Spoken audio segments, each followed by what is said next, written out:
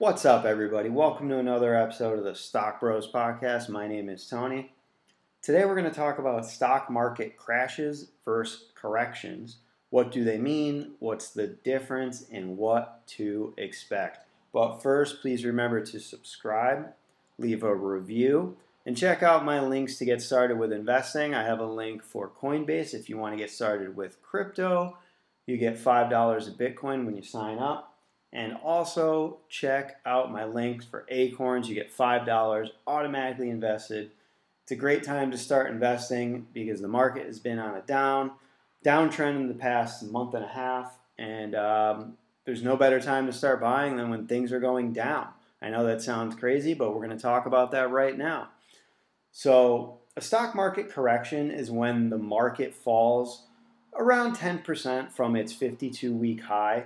Typically, this happens over a course of a few weeks or even a few months. Now, unlike crashes, most of the time, corrections aren't sudden. Now, this may sound like a bad thing, but wise investors welcome it because the pullback in prices allows the market to consolidate before going towards higher highs. Now, each of the bull markets in the last 40 years has had a correction. It's a natural part of the market cycle, and corrections can occur in any asset class.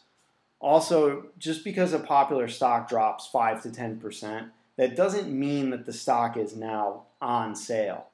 A company can still be overvalued even with a 5 to 10% drop or more. I see it all the time.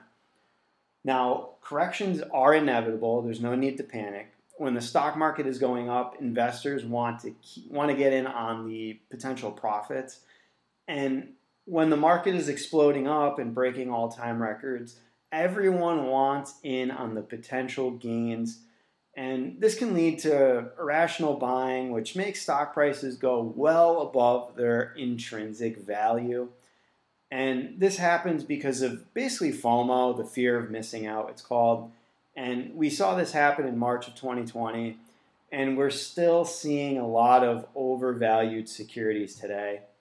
A correction happens when those prices return to a sensible level, and that's basically what a correction is. So let's talk about how often market corrections and market crashes happen.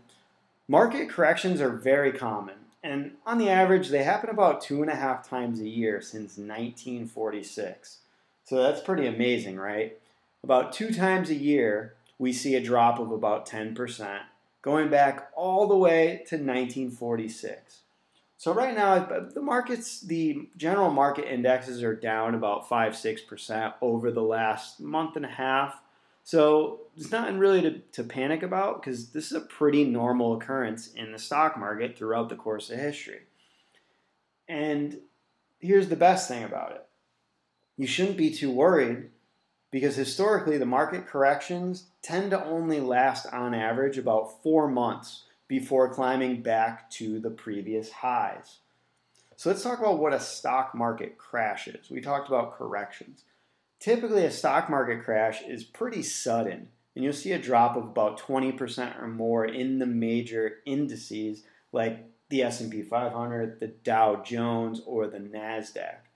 Now, oftentimes, crashes can lead to a recession because they are tied in with the economy.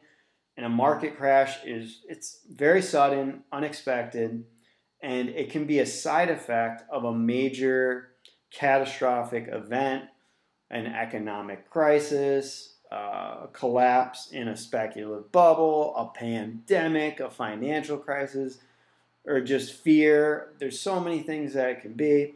And many today think that we're on the verge of a huge speculation bubble because of the recent influx of new investors that are buying strictly from fear of missing out, social media hyped, securities and stocks, and many other factors. And reactionary public panic about a stock market crash can also be a major contributor to it, including panic selling that drops prices even further. It's like a domino effect. And how long does it take to recover from a market crash? So on average, historically, the market has taken roughly 18 months to recover back to its pre-crash levels on average. Now, on several occasions, it has taken a year to several years to recover. And on some occasions, it recovers in just a few months, like we saw back in 2020 when the market dropped 30%. It was pretty much already back at all-time highs 3 months later. Now, there's several measures in place to dampen the blow of a crash and hopefully limit the damage. And the U.S. stock market has what is called circuit breakers. And this system was put into place after the 1987 stock market crash that saw a 23% drop in a single day on the Dow Jones Index. So the circuit breakers are just temporary measures that halt trading to curb panic selling on the major stock exchanges like the New York Stock Exchange or the NASDAQ. And U.S. regulations have 3 levels of circuit breakers, which are set to halt trading when the S&P 500 index drops 7%, 13%, and 20%. So those are the 3 levels. And at level 1 and 2, trading will be halted for about 15 minutes at a time. On level 3, which is a 20% drop, trading will be halted for the remainder of the day. So circuit breakers for individual securities are triggered whenever the price moves up or down. So if a stock price jumps up too fast, it can be halted as well. It doesn't just work the one way where if a stock is crashing, it's halted. It works in both directions. And here's the thing. Market downturns, they're really good for young investors. So if you're between the age of 20 and 45, you have a very long time horizon. So you can wait decades before you have to retire.